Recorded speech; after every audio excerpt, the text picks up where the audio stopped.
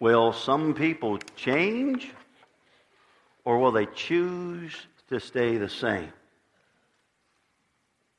You see, it is a choice. We sang a song that says there's power, in the Father there is freedom. And God is always trying to change us. The reason because you and I lend ourselves to self-centered thoughts and actions. And that complicates our lives. So, what will you do? Will you change? Or will you choose to be the same? And again, I want to emphasize, it is a choice that each one of us makes to remain the same when God confronts us to change. If you have your Bibles, I'd like you to open them to the Gospel of Luke. Okay, that's the back part of your Bible. There's an Old Testament on the left side of your Bible and a New Testament on the right side of your Bible. And the New Testament starts with 4 biographies of Jesus: Matthew, Mark, Luke, John. We want Luke, the 17th chapter, okay? And we're going to look there. If you've got one of those New Testaments, it's page 67. And we do encourage you, if you don't have a Bible to bring, get one of those New Testaments that's on the table. They're free. Bring it, because I'll ask you to underline, to mark something. And the reason I do that is because I'd hope this week you would read the passage that we're looking at today. And there's a page in your worship handout for filling in notes, that you'd fill in those notes, and you reread the passage, rethink about these thoughts that are in the notes, and you let God speak to you again. Because that way, maybe the things that are going to be said today might stick with you instead of just being forgotten after lunch today. Okay? But if you're there, Luke 17th chapter, we're going to get there in a little bit. If you don't have your Bibles, that's okay. We'll have the words on the screen in just a minute. Let me say this. Any caring adult will warn their children concerning strangers. Because as adults, we know that strangers can imply danger. Okay? And so any caring adult will warn their children in regard to the dangers that a stranger might present. I want you to look on your worship handout and fill in that first blank, if you would, there.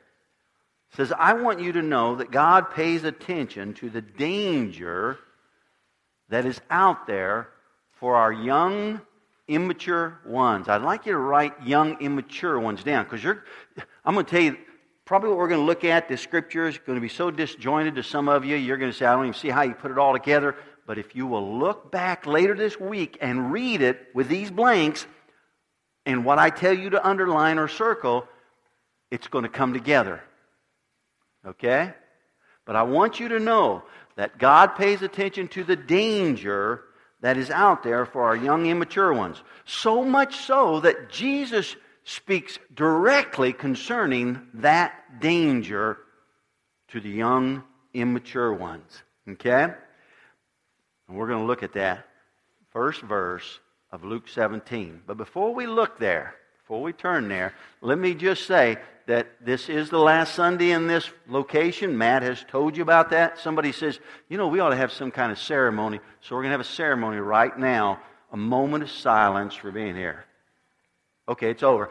So next week, we will not be here any longer, okay? Next week, we're going to be... Somebody says, how do you tell somebody to find it? It's 2.5 miles past the airport entrance. They'll hit our driveway. They'll see Connection Church, okay? 2.5 miles past the entrance to the airport, okay? Because the airport's rather long. The entrance to the airport. That's what will be placed on our sign on Broadway. That's what will be in all our promotions. 2.5 miles past, east is what we put. 2.5 miles east of the airport entrance. And we will be there next week, okay? And want to encourage you to come early, okay? I got a feeling that the first couple Sundays we'll probably have a packed house, okay? And you want to come early so you can get a seat near the front, okay? So you'll want to get there early so you can get a seat near the front so we don't run out of popcorn, and you can get a cup of coffee. You can come in, sit down. I've been asked, will we have enough seats? We have 156 chairs out here today, okay? And yesterday, one of the guys just fixed it all out. We got 190 seats set out. We've never put out 190 seats, and we've had Sundays over 200 in this place. We've never put out 190 chairs. So we got plenty of room for growth. And if we get where we're filling those up, then we'll talk about a second service, okay? Or we'll just go out and buy another building and do all the remodeling for 4 months. Well, I think you guys would prefer a second service, okay? But we got plenty of room out there, and so there'll be a lot of chairs the first couple of Sundays, and then our attendance will go back to basically what it's been. And so we'll make that adjustment, but you'll want to be there early. Let me say that Monday, Tuesday, and Wednesday, if you've not read the article in here, we're going to be out there, and our trailers will be moved out there today, and then Monday we'll open those trailers. We're going to clean all our stuff, okay? Not all the stuff will go into the building. We'll move into the building, what we can move into the building, but we're going to clean these partitions we've used. We've got to clean the rods. We've got to do all that. And if we only have 4 people, it's going to take a long time to clean. And we don't want to move in until we do all the cleaning. And so if we only have 4 people, we'll be back here next Sunday, okay? Because we won't have everything. No, I'm just kidding you.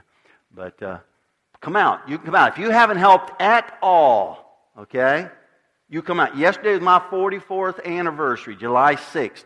And Laura was planning to be in here, but somebody got hurt, and so she's in preschool filling in for him. And I was out there from 8 and got home, I think, at 7:15, 7:30, something like that. And I'm telling you, she had roast beef and mashed potatoes, brown gravy getting all over the vegetables. Oh, it was outstanding. And then we watched a movie together. I wanted to nod off. We watched a movie together. Okay, it made in 1949. And Baby Makes 3 with Robert Young and Barbara Hale. You remember Barbara Hale? She was the secretary for Perry Mason. See, you young folks, you don't even know what I'm talking about, okay? And Laura loved Perry Mason, so I made sure I got an old one with Barbara Hale in it so she could see the lady. And she was looking. I said, do you recognize her? Huh? So I had to explain that to her. And then the evening got later, and we celebrated our anniversary. We had a good time. I'm just so glad I'm married to a woman that doesn't put pressure on me, but just works within the schedule that we can work. But anyway, we did a lot yesterday. We want to do a lot Monday, Tuesday, and Wednesday, and we want to move things in there. And Kids Rock, we won't be able to move anything in the Kids Rock until Wednesday evening, and we'll move that in there, and then we should be all set up for next Sunday. And so I want to encourage you, if you can come, young, old, bring cleaning. It says bring cleaning rags, sponges, or something, a bucket, and let's just clean all those things, and we're going to store those.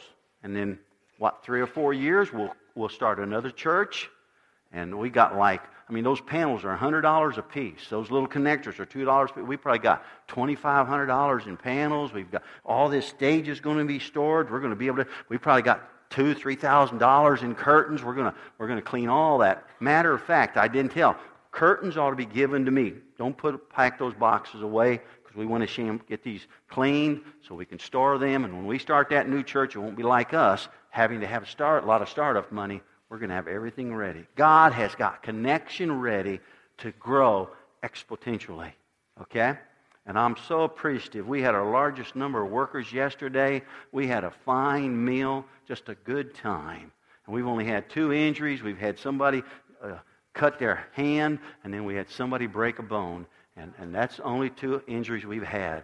And we're so fortunate for 4 months. And I appreciate those people who helped us. So you come, you help us tomorrow night, and you can see the time, I think, is 5 to 8. You can look at the time on there. It's not that 4 to 7 schedule.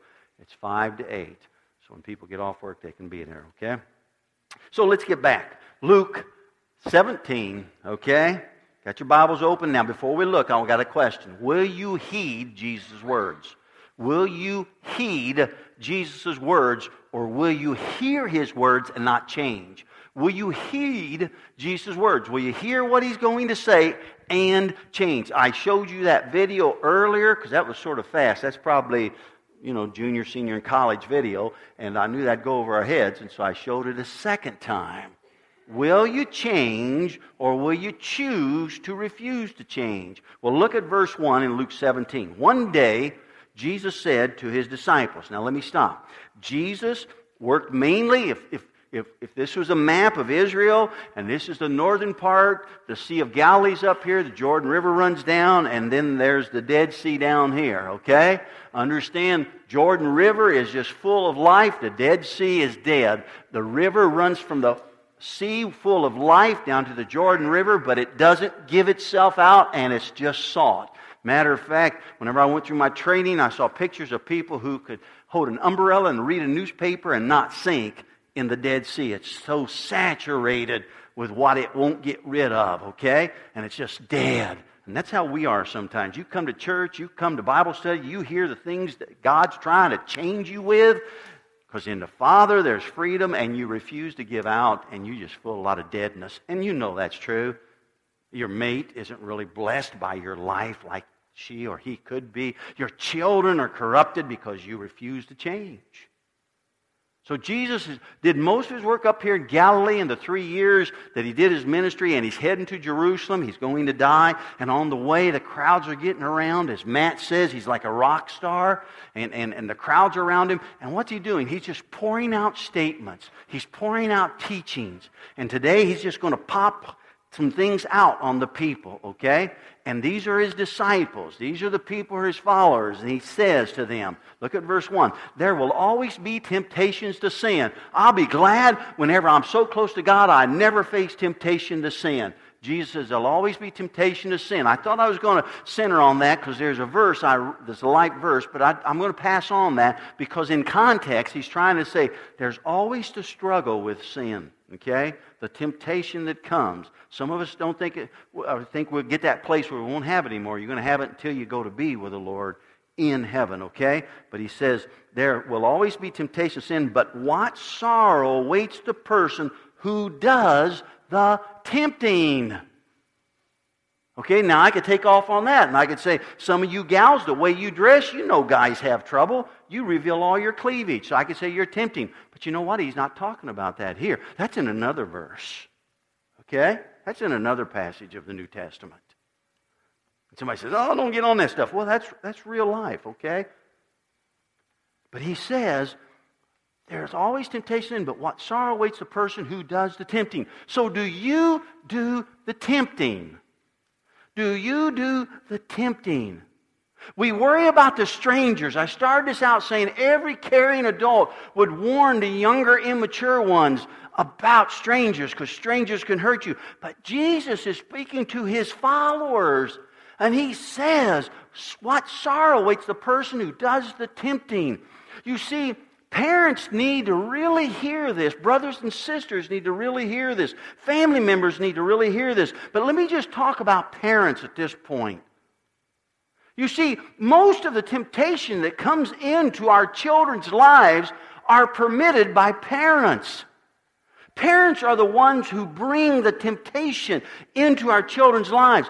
Listen, no caring parent would buy a loaded gun or have a loaded gun and give it to a child unsupervised. No caring parent would do that. But what do we have? We have parents who will make TV available to kids unsupervised. They'll make computers available to kids unsupervised. They'll rent movies that they know is full of mind-altering temptation, and they'll let their kids feed on that. They'll buy internet-accessible cell phones for their kids. When I talk about kids, I'm not just talking about 7, 8, 9. And you see, those people aren't ready to control that. They're too young, immature. And Jesus says, what sorrow awaits the person who does the tempting. Because you see, these children will grow up addicted to what parents allowed them to be addicted to. And I know some of you are going to say, yeah, but I don't want them to grow up and rebel against me. They won't rebel against you if you love them. They'll only rebel against you if you live the life of hypocrisy. You sneak the movies when they're in your bedroom. You watch the internet when you can watch it. You're on your phone looking at things you shouldn't be looking at, see? What sorrow to those who do the tempting, he says. It is adults who make temptation possible for children. Now somebody says, what are you getting on children? Well, look at verse 2. See, he doesn't stop. He says, it would be better to be thrown into the sea with a millstone hung around your neck. A millstone was the large rock that they would use to grind their grain. Okay? So he says, hung around your neck than to cause one of these little ones to fall into sin. Nobody misunderstands that. He's saying, listen, what sorrow to the person who tempts little ones, because he adds this in. He says, I'm going to tell you how dangerous that is. That is as dangerous as if somebody tied a heavy rock around your neck and threw you in the sea. And you know what the result of that is, don't you? You're going to be like the Titanic. You're going to sink all the way to the bottom. It is not going to be well for you. And there are parents today whose hearts are broken because it is not well, because of what you have told your children is more important than what God would want you to put in their life. And their priority is always chosen based upon what you have taught them is the most important.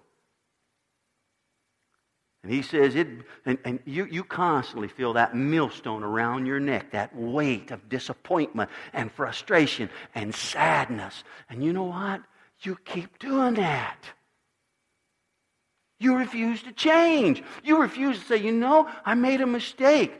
I'm wrong. That shouldn't have been there. You're saying, well, they'll never hear you. They need to start hearing the testimony of somebody whose life is turning around because they're choosing to change. Oh, they'll say you're older. Those things aren't as important to you because you don't have as much energy or whatever it is. But you keep saying, no, I made a mistake. I told God I'm sorry. I want to tell you I'm sorry to you.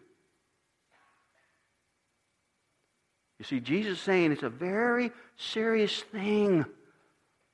And if you don't watch the temptations you put in front of your children, what's going to happen? It's not going to end well. Not only for them, but not for you. There's a verse in the Bible that has meant a lot to me in regard to my children, because sometimes I just wanted to give up on my kids.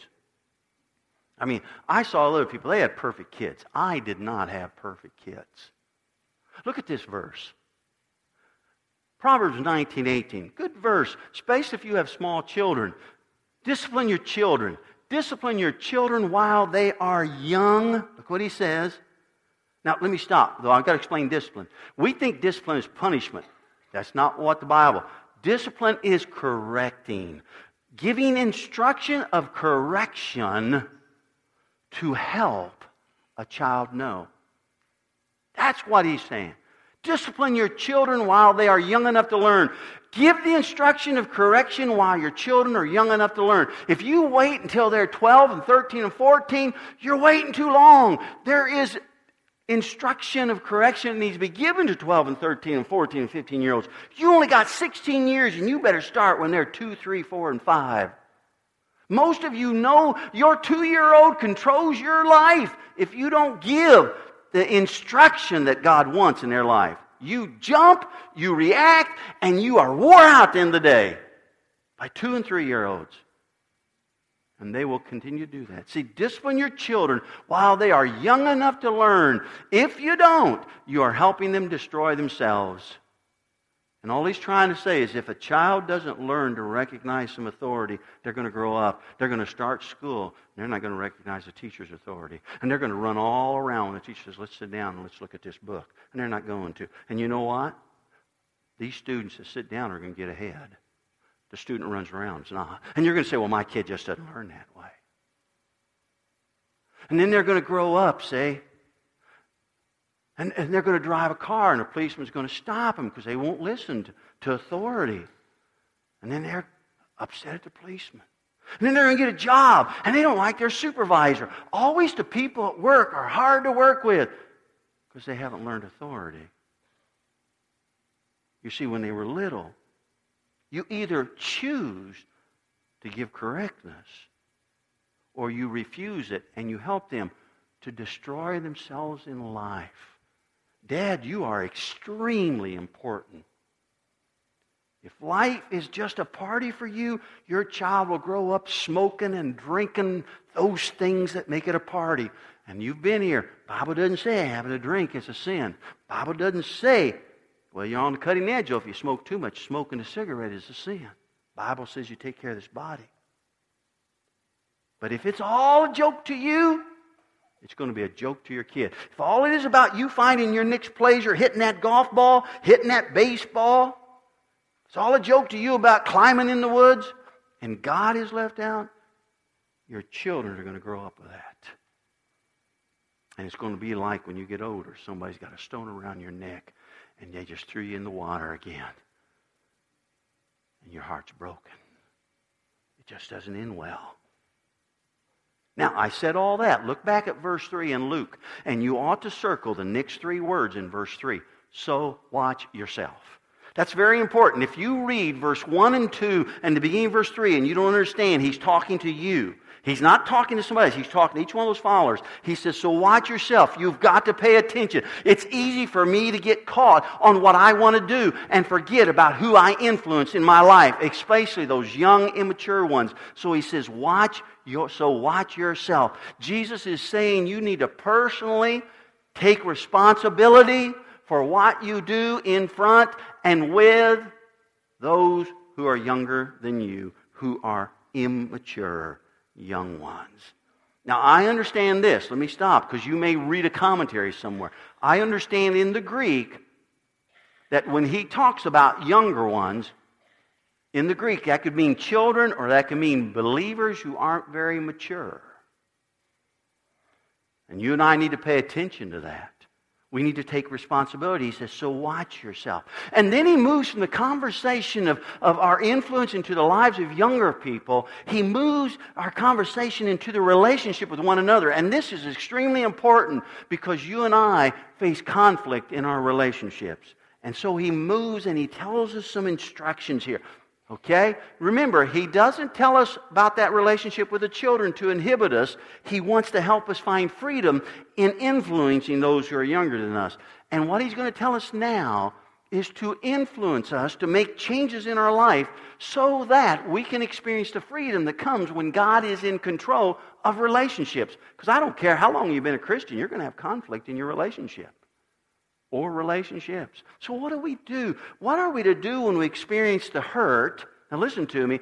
The hurt that comes from somebody's wrong behavior. Not your own. He's not talking about your own wrong behavior. What do you do when you experience the hurt that comes from someone else's wrong behavior? Well, look at verse 3. He goes on. He says, if another believer sins. So he's talking about 2 people who say God's important. If another believer sins. Now, the Greek word for sin does not mean sin like we think that separates us from God. That word means that another believer hurts or offends you. He's saying, so if another believer hurts you or offends you, see, that could be your mate, that could be your parents, your children. That could be somebody in connection. That could be another believer you work with. He's saying, when someone does a wrong behavior toward you, okay? He says you have a responsibility of what you do in regard to that behavior. Look at the next blank on your message map. Another thing I want you to know in regard to this passage. I want you to know that God pays attention to how we relate to those whose behavior hurts us. See, we say, where are you, God?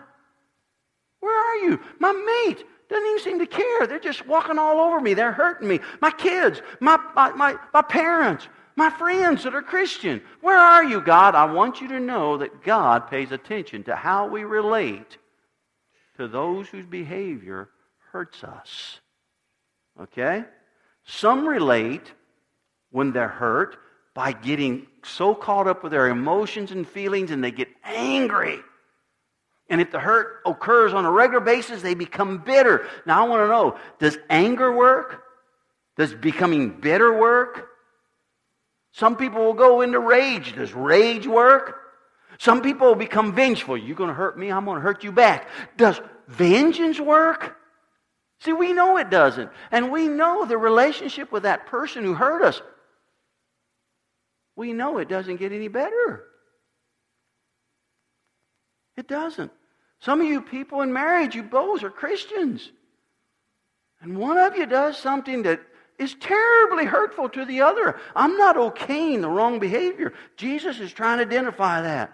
And what do? How do you handle it? What is to be your position? Now look what he says in verse 3. Rebuke that person. That's what he says. To believers. If another believer hurts you, okay, sins, does something that creates great hurt inside you. Not sin against God, they hurt you, see? What do? You are to rebuke that person. Now let me say, rebuke does not mean you hurt that person. Rebuke does not mean you put that person down. Rebuke does not mean you get your way. Rebuke does not mean you feel better. Okay? You just got to get rid of that idea of rebuke. When God rebukes us, He's not rebuking us to get His way. He's not rebuking us so He can feel better. He's not rebuking us to hurt us. And so when I would rebuke someone, another believer, somebody who has a relationship with God, I am not to do it to get my way. I am not to do it to be right. Rebuke means to help the person become what God wants them to become. And so if my parent, if my child, if my mate, if my Christian friend who I have a relationship with hurts me, I am to rebuke them. I am to say something to them for the purpose of bringing them back into the place where God wants them.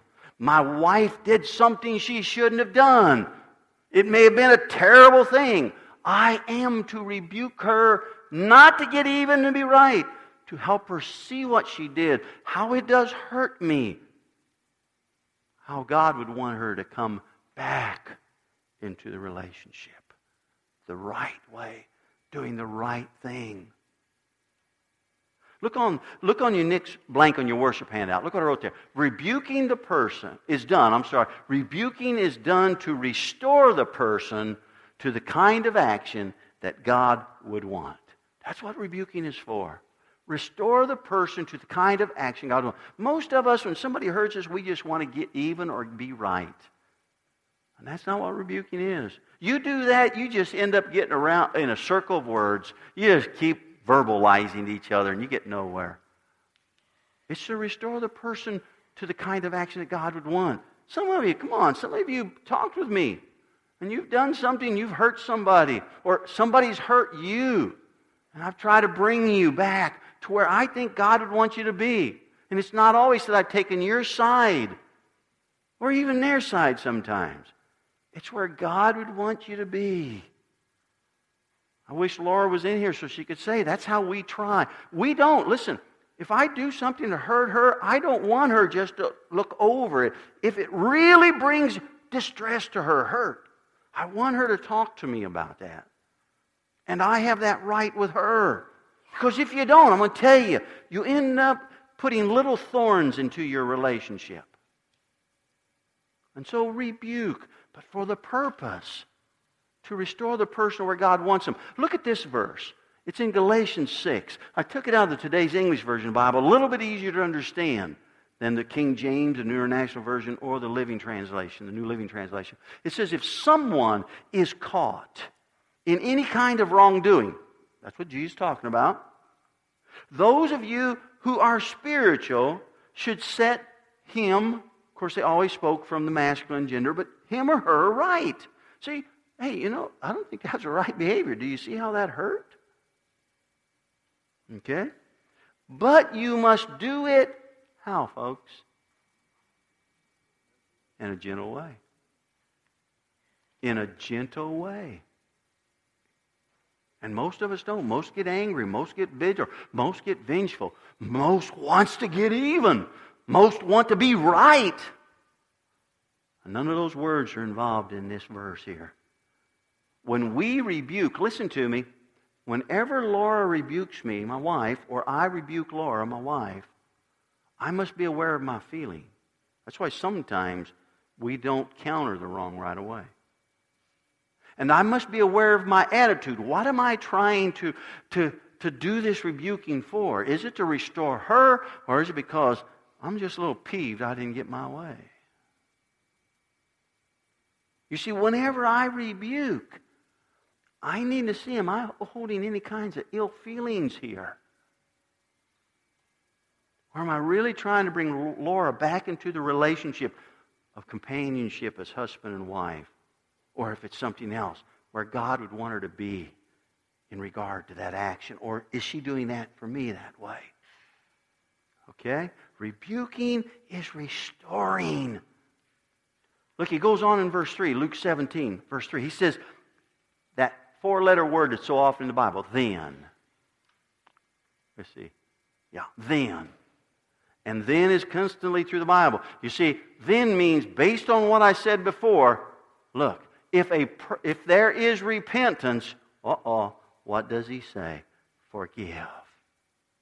You see, the then says there's more. When you rebuke, there's more. Where we fail when we seek to correct one another, rebuking to get people where God wants them, is we don't do the then. He says, then, if there is repentance, forgive. Forgive. You see, rebuking someone is tied to forgiveness, is what Jesus is saying. For most of us, rebuking is getting them to know I'm right or getting my way. Jesus says rebuking is tied to forgiveness. Look what he says. He goes on in verse 4. Even if that person wrongs you 7 times a day and each time turns again and asks forgiveness, you must forgive. I'm going to tell you, rebuking that's not tied with forgiveness won't work. It will not build relationship. You may be stronger, louder, more able to debate and use verbal words to get your mate to condescend, to give in to your position. But rebuking without forgiving will not work well. And what's Jesus say? Look at there. 7 times a day. He's not saying just 7 times. He's saying 7 times a day. So if you did it 7 times a day in a 7-day week, that's forgiving your mate. That's right. 49 times in a week. That'll wear me out. I think Jesus is local. I don't think he knows what he's talking about. You know, he's never married to Laura. I guess Laura could turn over here and say, he's never married to Mike. What Jesus is saying, I'm the creator of human being. I planned for these things never to be a part of your life when I created you, but you chose to sin. And sin so complicates your life. That's a sermon back. It's our choices that complicate our lives. And he says, so I want you to understand, because Laura and Mike are sinners, they choose to complicate their lives sometimes. So when Mike does something that's wrong, Laura, you need to rebuke him. Purpose is to restore him back to where God wants, not to be right or get even. Okay? And if he shows a sense of repentance, you are to forgive. But how many times, God, I get tired of having to forgive him. Jesus says, I tell you what, let's start out with one day. At least 7 times in a day. And you know he's not talking about it's only 7. Look, Mike. Laura says, it's the 8th time. I'm not going to forgive you today, this time. No. Jesus is talking about you continue to forgive. And the Greek for forgive is to lay aside. In other words, listen, what she forgives me of, what I forgive her of, we are to lay it aside. We are not to carry it as baggage in our mind to remind each other. We are to lay that forgiven item aside. Okay? We don't carry it. If I do something wrong again, she deals with that, but she doesn't bring that one back up. That's hard. But I'm going to tell you, Jesus is not telling us this to inhibit our emotions. Jesus is trying to bring us freedom that the world is not finding and discovering. Oh, this is so insightful what he is saying, and it's so applicable for today. Don't bring up what you've forgiven. Lay it aside. Deal with the next action, even if it's the same action that comes 1 hour or 2 hours or a few hours later or another day later. That's what Jesus is trying to say. Don't pick up forgiven behavior. If you do, you are carrying so much baggage, it is beating down your side of the relationship. That's why some of you, listen, you're walking through life with your mate, and you're saying, you're always so happy. I can't be that happy. That's because you see you're carrying all this baggage where you said you forgave, but you kept sticking it in your backpack, and it's wearing you out, and your mate doesn't hold on to it. Jesus says, don't hold on to it. Jesus is saying there's going to be conflict in our relationship. People are going to do things to you that are wrong. Look, it's not you. They are wrong. It's the wrong behavior. It hurts you. Sometimes that wrong behavior is mine. Sometimes it's Laura's. You see, you're going to have that kind of an experience. But what you got to remember is you need to rebuke that person. Seek to restore them to where God wants them. Listen, I'm going to tell you, now listen to me. Parents and grandparents are horrible in doing this. They're horrible. You let those little monsters get away with all kinds of wrongful action. See, and you think I'm just making something funny. It is true. I remember my first grandchild was born. And I'm at a senior adult meeting. I'm not a senior adult, but I'm a pastor there. And they all said, wow, your first grandchild. What are you going to do? Somebody says when they do something wrong. Somebody says, oh, you won't do anything. I said, I'll spank their bottom. Oh, you wouldn't do that. Bet your money on it, I would. Now, you just ask them. And then ask them, when's the last time they ever remember me spanking them? They can't remember. Because 1 or 2 good swats at the right time in the mental picture. See? And you're saying, you don't scare them. No. You see, I'm trying to restore them to the place God wants. And one thing God tells every child is, you grow up learning to obey your parents. And if you're a single adult or you're a teenager and you're having trouble finding life, just connect it with disobedience to the authority that lives in your home. I'm not making any of this up. This is a guy who did that from 14 to 19 with his dad. I'm not making any of this up, and I'm not proud of it. It's stuff I share in CR. I'm just being honest. And Jesus says, somebody does wrong behavior, you rebuke them. And parents and grandparents, you ought to do that with those kids. You ought to do that with those kids.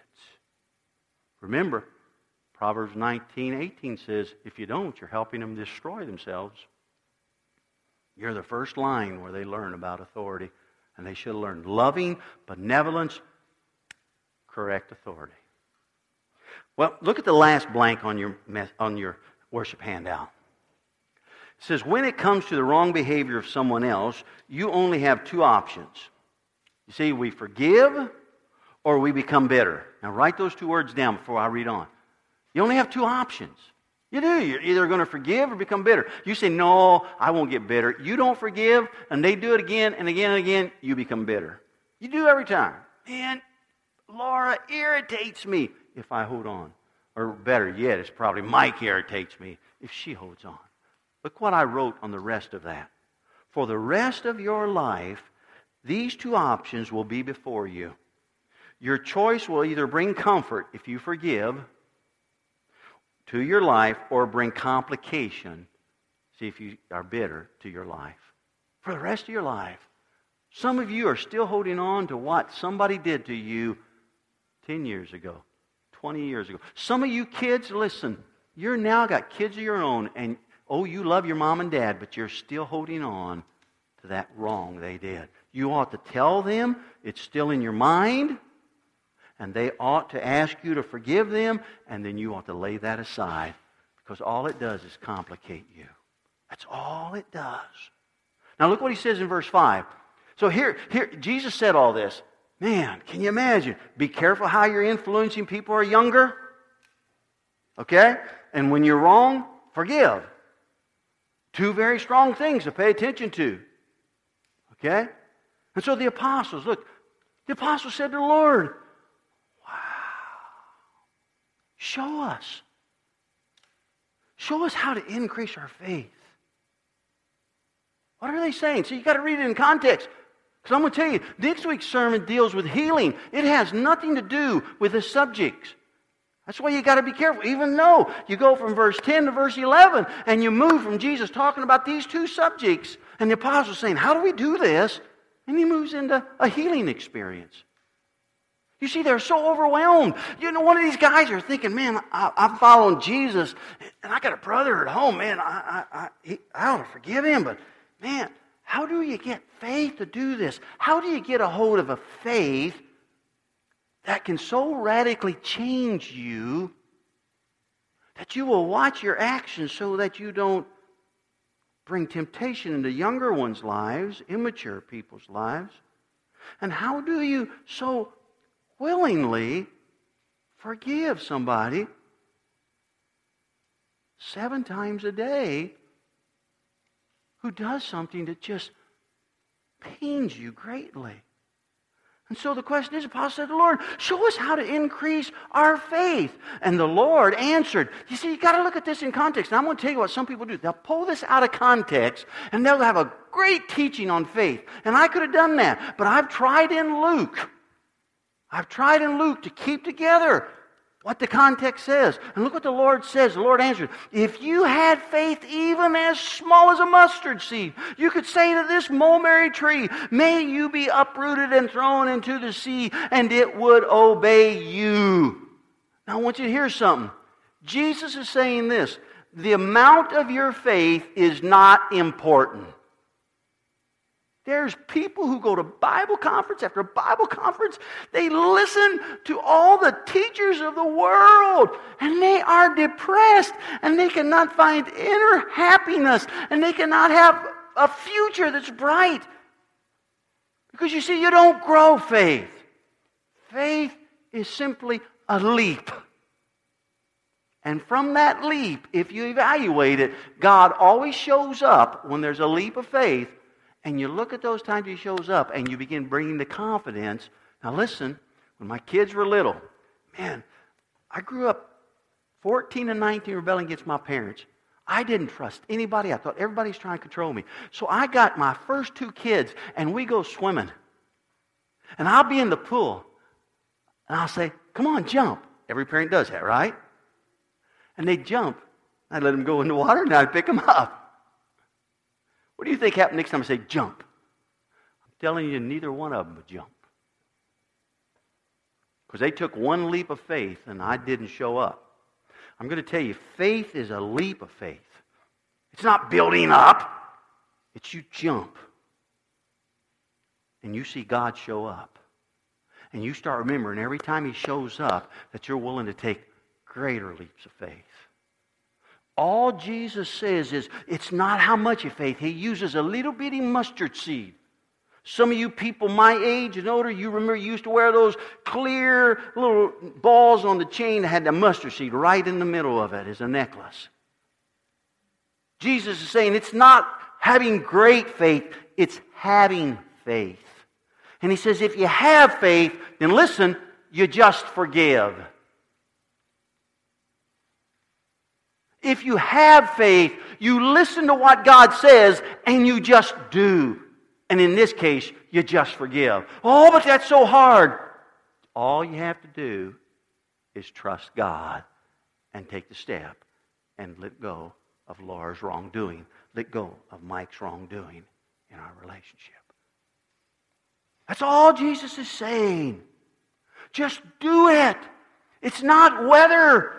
You got this great faith. I haven't matured enough to do this. I don't understand enough the Bible to do this. Jesus is not going to see some of these people ever again. They don't have a Bible back then. That's the Old Testament. They're just going to be reminded, they're going to be walking through life. And so I can say, remember when Jesus came through and He taught that we need to forgive those who offends us, especially when they say they're sorry.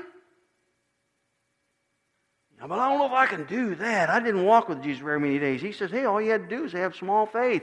In other words, it's not how big. Matter of fact, if you know anything about a mustard seed, it's alive. It's alive. You put it in the ground, it's going to grow a big tree. Jesus talks about that in another passage.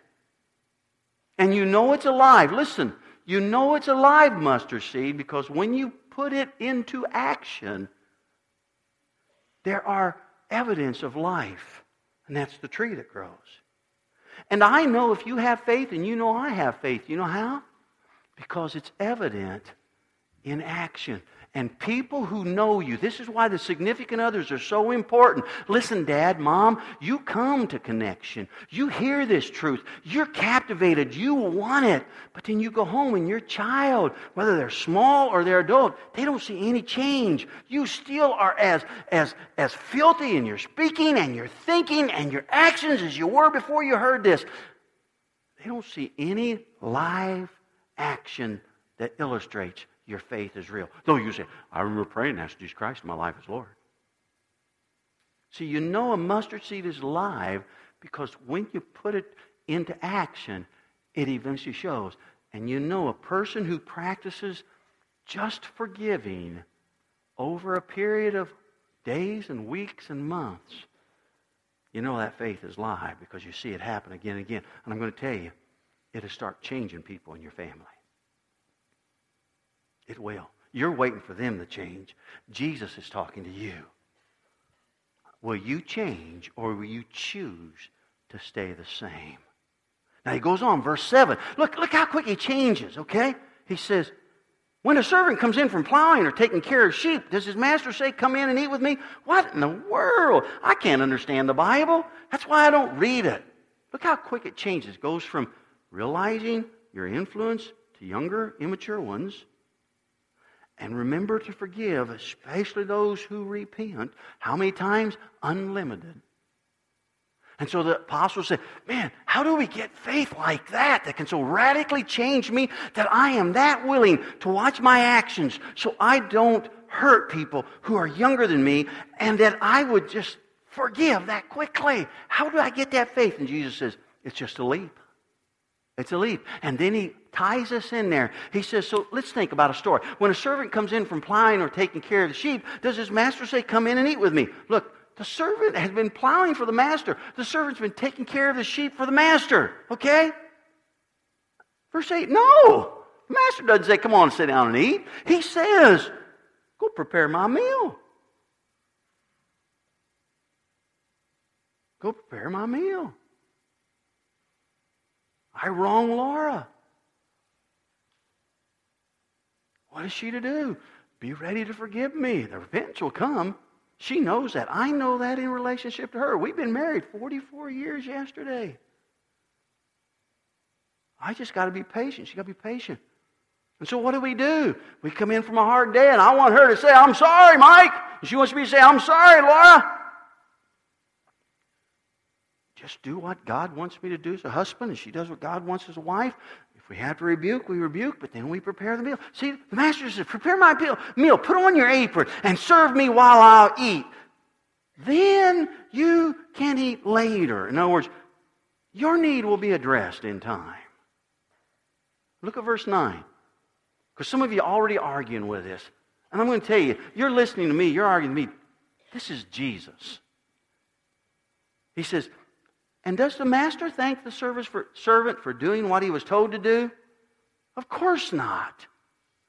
In other words, oh my goodness, you are such a good servant to work in the field and take care of the sheep and prepare my meal. You're a good guy. Now listen, we should be kind. Laura and I are studying. We